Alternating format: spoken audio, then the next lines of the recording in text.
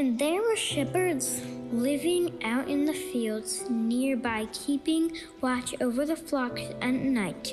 An angel of the Lord appeared to them, and the glory of the Lord shone around them, and they were terrified. But the angel said to them, "Do not be afraid. I bring you good news that will cause great joy for all the people. Today in the town of David, a Savior has been born to you. He is the Messiah, the Lord. This will be a sign to you. You will find a baby wrapped in cloths and lying in a manger." Suddenly, a great company of the heavenly host appeared with the angel, praising God, saying, "Glory to the highest heaven, on earth peace to those whom his favor rests."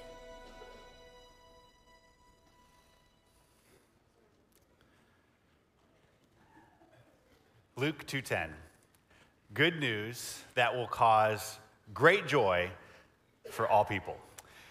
We are here at some level because we either A, believe that, or we're here enough to at least discover more about if that could be true for our lives. Great news for all people because of the good news that Jesus has come.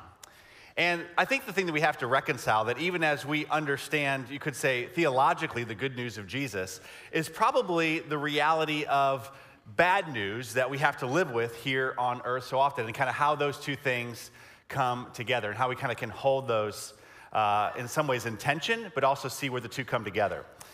Billy Graham, he said that the role of the preacher is to have a Bible in one hand, and he said a newspaper in the other, of which, who are we kidding? These are our news feeds these days. And that the job of the preacher is to bridge, you could say, the context of what's happening in the news, whether that's news around the world or maybe just kind of the headlines in our own lives, with the context and the text of the Scripture and how the two come together.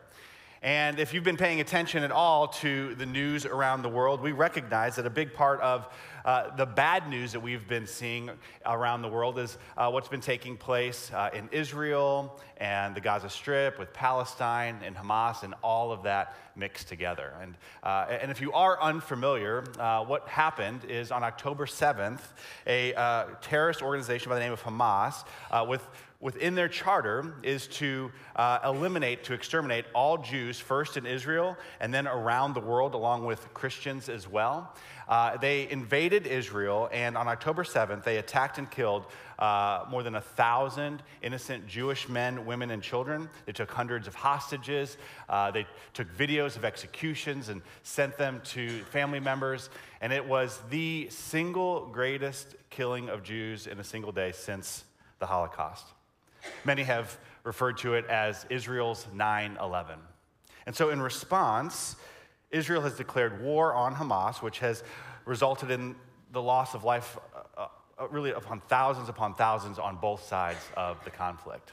And now really since that day and since that has unfolded, we have seen, you could say, the news media and social media get a hold of that with all kinds of viewpoints and perspectives and opinions and protests that probably have led to some conversations maybe around your dinner table, or maybe a couple of weeks ago around your Thanksgiving dinner table, or honestly just minimally, just kind of like conversations in our own heads and our hearts as to how it is that we should be thinking about this and how it is that we're to respond. And as we consider innocent civilians being wounded and killed both in Israel and in Palestine, knowing that this is not just Jews and Muslims, but also there are Christians in both Israel and Palestine as well, that how are we as Christians, as followers of Jesus, how do we think about and how should we respond to this conflict? How does, you could say, the text of the Bible speak to the context of what we see happening in the news? And so today I want to share with you some thoughts, not some thoughts, but some directives from Scripture that is really a direct directive of our elders, as we talked about this at our last meeting, about how it is that we should be responding and kind of helping our congregation know how to respond. And just kind of a heads up on this, I got a lot of help from some other pastors who I both respect from afar, as well as those who I have some personal relationships with. And so a shout out to pastors Ben Kacharis, Scott Longyear, Andrew Fitzgibbon, Kyle Eidelman, Aaron Brockett, Mark Moore, and Skip Heitzig for their help for me on this one. That even as we take some time to address this, please don't misunderstand. Like, this is not a sermon or a message about current events. This is ultimately a message about what we're talking about. This is a message about Christmas, about the fact that, Advent. It's this understanding that word literally means arrival, that we celebrate in this season the arrival of Jesus, that he first came as a baby in a manger, but also this season, Advent is really about how we're looking forward to the reality that he is coming again. And how is it actually that these events that we see happening around the world actually play into and move us closer to that day of his second return rather than further from it. And so to kind of give us a starting place together for this, again, on October the 7th, and really what continues to happen right now as we speak in the Middle East, this is a continuation. It didn't start on October the 7th, but really a continuation of a conflict that's been taking place for more than 4,000 years. This is a 4,000-year-old problem, you might say. And, we recognize that we walk into the room with our own sets of problems. Your problem might be, a few days old, or a few weeks, maybe months, maybe a few years old. Maybe your problem is literally 3 years old, like you saw them on stage. There was a three-nager that you just have as your problem right now in life. And I love the way that one comedian put it. He said, whoever came up with the term terrible twos probably felt like a real idiot when their kid turned 3, right? And so we all walked into the room with problems that we're going to walk back out with of various degrees and seasons. But none of us walked in the room with a problem that is 4,000 years old. And so I appreciate the sobering reality and perspective that theologian N.T. Wright gives us on this. He says, we need to understand that this is a 4,000-year-old conflict, that it is on the other side of the world. It is multi-layered, it is complex, and there have been generations trying to fix this problem and can't. Therefore, we should approach it with a great amount of intellectual and emotional humility. And I think we would agree that the posture of humility isn't what we tend to see in the news or social media. And so with humility, and while humility is honestly just a great posture, according to the Proverbs in scriptures and lots of other scriptures, to pretty much approach anything in life, it is particularly helpful when it comes to this situation. In that what has been playing out for 4,000 years in the physical realm is actually more deeply a spilling out of what has been happening in the spiritual realm. Earlier this year, as a church, we studied the book of Ephesians, where we are reminded that, quote, our struggle, it is not against flesh and blood, but against the rulers, against the authorities, against the powers of this dark world, and against the spiritual forces of evil in the heavenly realms. And so this spiritual, physical intersection, again, it didn't begin on October the 7th, but it dates all the way back to the beginning, to Genesis. That in Genesis 1, God creates, but within 2 chapters, Adam and Eve, they kind of spoil that by entering sin, and God, and this curse on the world of what God had created gets kind of tainted and recreated with Satan's play in that. And so that's in Genesis 3. And then from there, we see all kinds of evil start to play out in the world, which leads to the great flood and Noah's day in Genesis chapter 7. And then from there, a few chapters later, we have the story about the Tower of Babel, where people are trying to kind of replace God. And so it's the scattering of nations and different languages and all of that. And so that's Genesis chapter 11. And then we turn the page to Genesis chapter 12, where God really starts to, you could say, show his hand as to his rescue plan for this fallen world through Abram, or Abraham. As the Lord says to Abram in Genesis 12, verse 1, to go from your country, your people, and your father's household to the land I will show you, which we now know as the land of Israel, the promised land, the land promised to Abraham. And so Abraham, he went in faith as the Lord told him. And if you were with us for our last series, Whatever It Takes, we talked about this. We talked about that faith is when we take God up on his go, when we say yes to his go, to go to a place that we have not yet been, trusting in his promise that he is the one that is leading us there. And so very specifically, that promise or that commitment, or biblically what's called a covenant, a term that is up to God's commitment to something that's beyond anything we know on earth. God's covenant, his commitment to Abraham and his descendants, he says this, quote, "I will make you into a great nation, and I will bless you. I will make your name great, and you will be a blessing. I will bless those who bless you, and whoever curses you, I will curse. And all the peoples on earth will be blessed through you."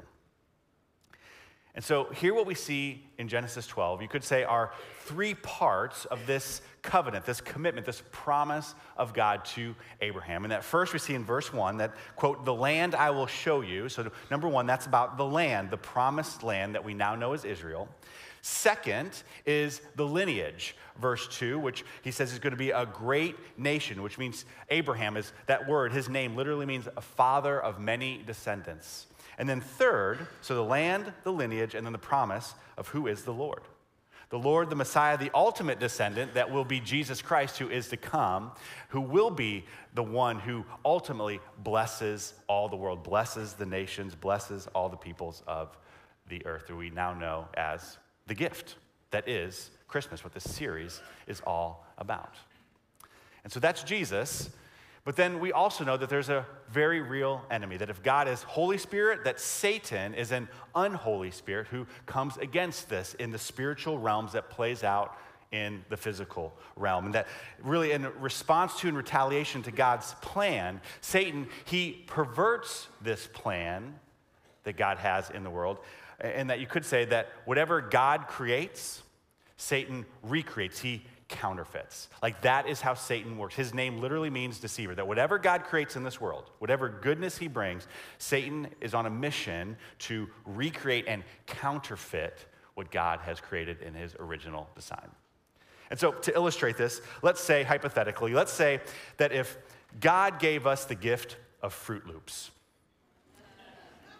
well then Satan, he gives us Fruit Spins. Or let's say God gave us Pringles. Satan gives us Prongles. Or let's say God gave us, which I believe he did, Mountain Dew and Dr. Pepper. Satan gives us Mountain Shoutin' and Dr. Bob. Because whatever God creates, Satan, he twists, he recreates, he counterfeits, he copies, and then makes it for the purpose of deception.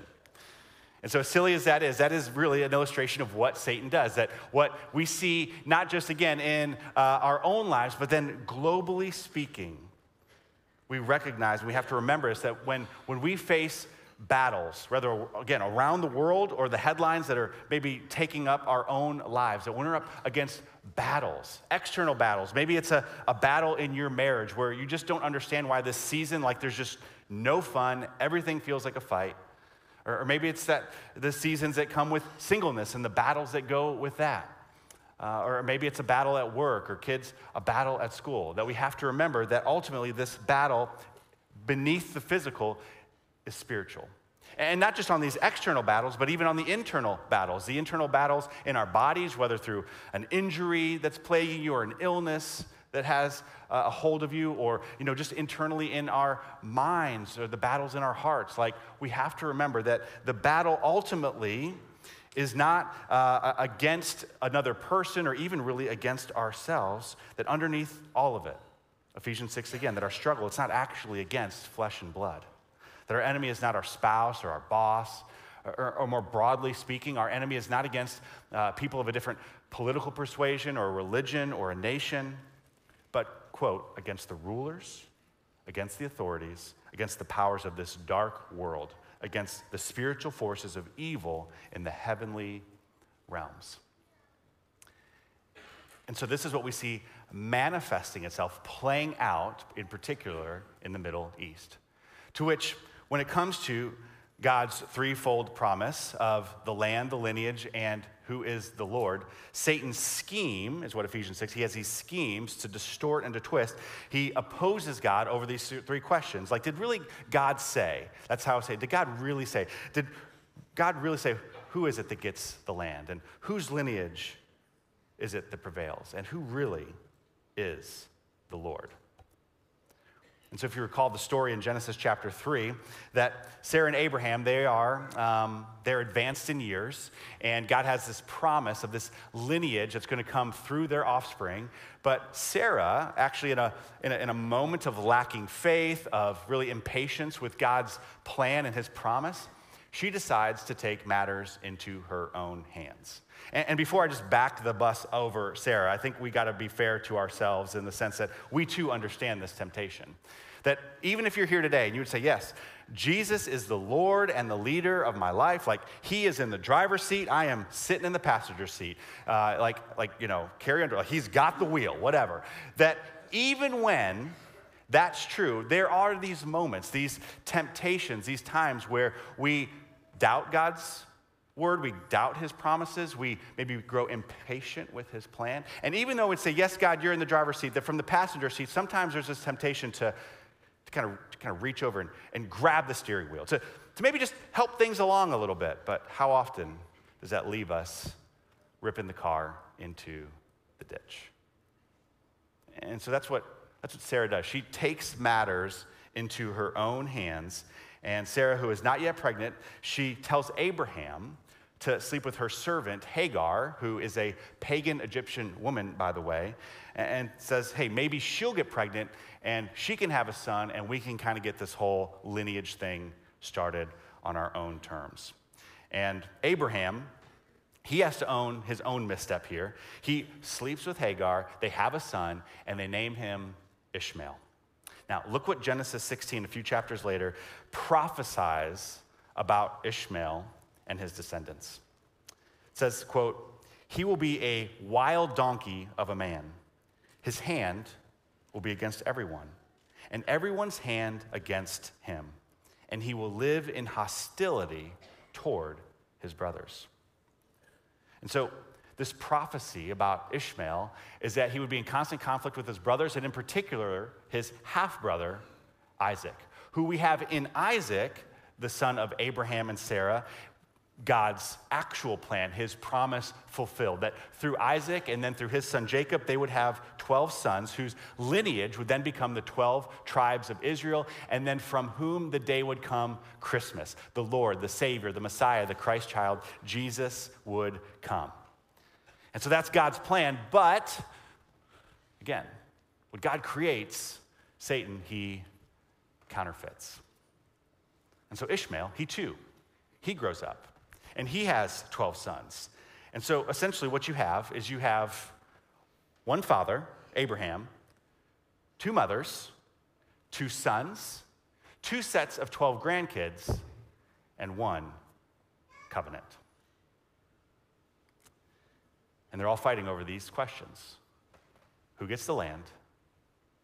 Whose lineage will be blessed? And who ultimately is the Lord? And so you have 600 years after the first Christmas, after Jesus comes, you have a man by the name of Muhammad who is born. And Muhammad, he goes into a cave. He claims an angel appears to him, selecting him as God's chosen messenger to proclaim a new message, a new gospel, a new religion called Islam. And Islam contends that the Hebrew scriptures are wrong, that God chose Hagar, not Sarah, that God chose Ishmael, not Isaac, and that here's the result from their perspective, that all of the promises of the Abrahamic covenant belong not to Isaac's descendants, not to the Jewish people, but to Ishmael's descendants, modern-day Arabs. And so Muhammad's message in new religion, it is contrary to the gospel that has been handed down by the apostles, because whatever God creates, Satan recreates and he counterfeits. And we could make the argument that the Apostle Paul, though in the New Testament, he's writing to a specific situation in the Galatian church in Galatians 1, where he says that there are perversions of the gospel being preached, that he really foreshadows these future perversions of the gospel, saying, evidently, some people are throwing you into confusion and are trying to pervert the gospel of Christ. And get this, even if we or an angel from heaven should preach a gospel other than the one that we preach to you, let them be under God's curse.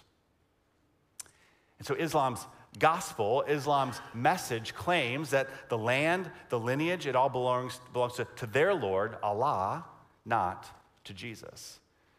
And so here's what happened then on October 7th. You have Hamas, an extremist terrorist organization who are descendants of Ishmael, attacking the descendants of Isaac in a continued fight over the land, shouting, Allahu Akbar, our God is greater. Our God is greater, opposing the Lord. Because behind those earthly rulers and authorities are Ephesians 6, spiritual rulers and authorities and powers of this dark world and spiritual forces of evil in the heavenly realms. And so, again, what do we do with this? Like, what are we to think? How are we to respond, particularly as Christians and followers of Jesus? Well, I lean back into Ephesians 6 because we recognize, again, that this battle is ultimately spiritual, and so our response, too, should be ultimately spiritual. And so Ephesians 6 gives us further direction on this. Ephesians 6, verse 10 says, be strong in the Lord and in his mighty power. And then here's what it looks like for us to be strong in the Lord. Verse 11, to put on the full armor of God so you can take your stand against the devil's schemes. Again, our struggle is not against flesh and blood, but against the rulers, against the authorities, against the powers of this dark world, and against the spiritual forces of evil in the heavenly realms. Therefore, put on the full armor of God, so that when the day of evil comes, you may be able to stand your ground. And so it goes on to describe what this armor looks like, and a couple of pieces here. Verse 14 says to stand firm then with the belt of truth buckled around your waist, and goes on, the sword of the Spirit, which is the word of God. And so how are we to respond? Well, number one, we respond with the Bible, with the truth that is compiled with God's Holy Spirit, intersecting with the Holy Spirit in our lives, which is the word of God. That you could say when it comes to the proverbial, Bible in one hand and news feed in the other, I wonder, in particularly when it comes to these times, that if we know more about breaking news rather than we do our Bibles. And so how might we shift all that time and energy that, kind of slips into consuming what is coming across news feeds, that rather than being driven by breaking news, we can, in view of breaking news in the world, understand it through the lens, biblically, through God's perspective. And then with that, when we know God's word, then we are then best positioned to number two, know how to best pray. Bible and prayer. We call those Sunday school answers. The reason we call that is because you'd be asleep in Sunday school, someone could call on you and you'd be like, the Bible, or pray. And it's right every time. And there's a reason that they're right every time, because they are right. That's what the scriptures say. It's God's word that is truth that we want to buckle around our waist. And then it goes on in Ephesians 6. It says in quote, pray. Pray in the Spirit on all occasions with all kinds of prayers and requests, which is about how it feels, right? Whether, again, in our own worlds or the world around us, like there's all kinds of cares and concerns. And so our best response are all kinds of prayers and requests. And so with the Bible and with prayers in mind, Paul goes on, he says, with this in mind, he says, now be alert. Be alert and always keep on praying for all of the Lord's people. And so who are the Lord's people? Well, we see in the book of Psalms 122 very specifically, it says to, quote, pray for the peace of Jerusalem. to pray for Israel, of which through Jesus, we as, for the most part in this room, are non-Jews, have been, Romans 11, it says, grafted into the people of God. And so with this understanding, I really appreciate the perspective and the encouragement from Pastor Aaron Brockett on this, where he states, quote, "We can simultaneously hold two things in tension: to pray for the conflict to end, while also praying for God's justice to be done and evil to be stopped. And even though people are screaming, quote, 'You have to pick a side,' end quote, we can hold in tension being grieved over the loss of life in Israel and in Palestine, and standing with Israel biblically doesn't necessarily mean we're taking a stand on foreign policy decisions. But we are recognizing the God who has given his promise." And so as you, again, kind of take all this in and consider all this, whether the context of what's happening around the world or even the text of the scriptures, and you just maybe sit there and you think, man, I don't fully understand all this, but I think if I was in charge of these things, I think I would do things differently. You might even think, if I was in charge of things, I might even have a better way. To which I lean into the quote by the late J. Vernon McGee, who reminds us that, this is God's universe. And God does things his way.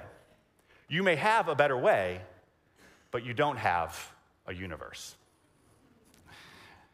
And so, according to the God of the universe, the Bible, the scriptures, what does all this then mean? What does it mean for us to be alert about these things? Is this Bible prophecy fulfilled? Are these the last days? Is the end near? Is this it? We don't know. It could be, maybe not. But here's what we know. And here's what all this definitely means. And frankly, here's what all this actually has to do with Christmas. That again, in this season of Christmas, that is all about both remembering the first arrival of Jesus and anticipating his second arrival, the coming of Jesus, that is most fully about, yes, he came once in humility as a baby in a manger, but the scriptures say that he is coming again. He's coming in glory, and he's coming as a conquering king. It says in Revelation 19, on a white horse whose rider is called Faithful and True, and on his robe and his thigh he has this name written, King of Kings and Lord of Lords. That the first time he came to live, only to die for the world. But the next time he comes, he will come to complete the victory that is already won, against Ephesians 6, against the rulers, against the authorities, against the powers of this dark world.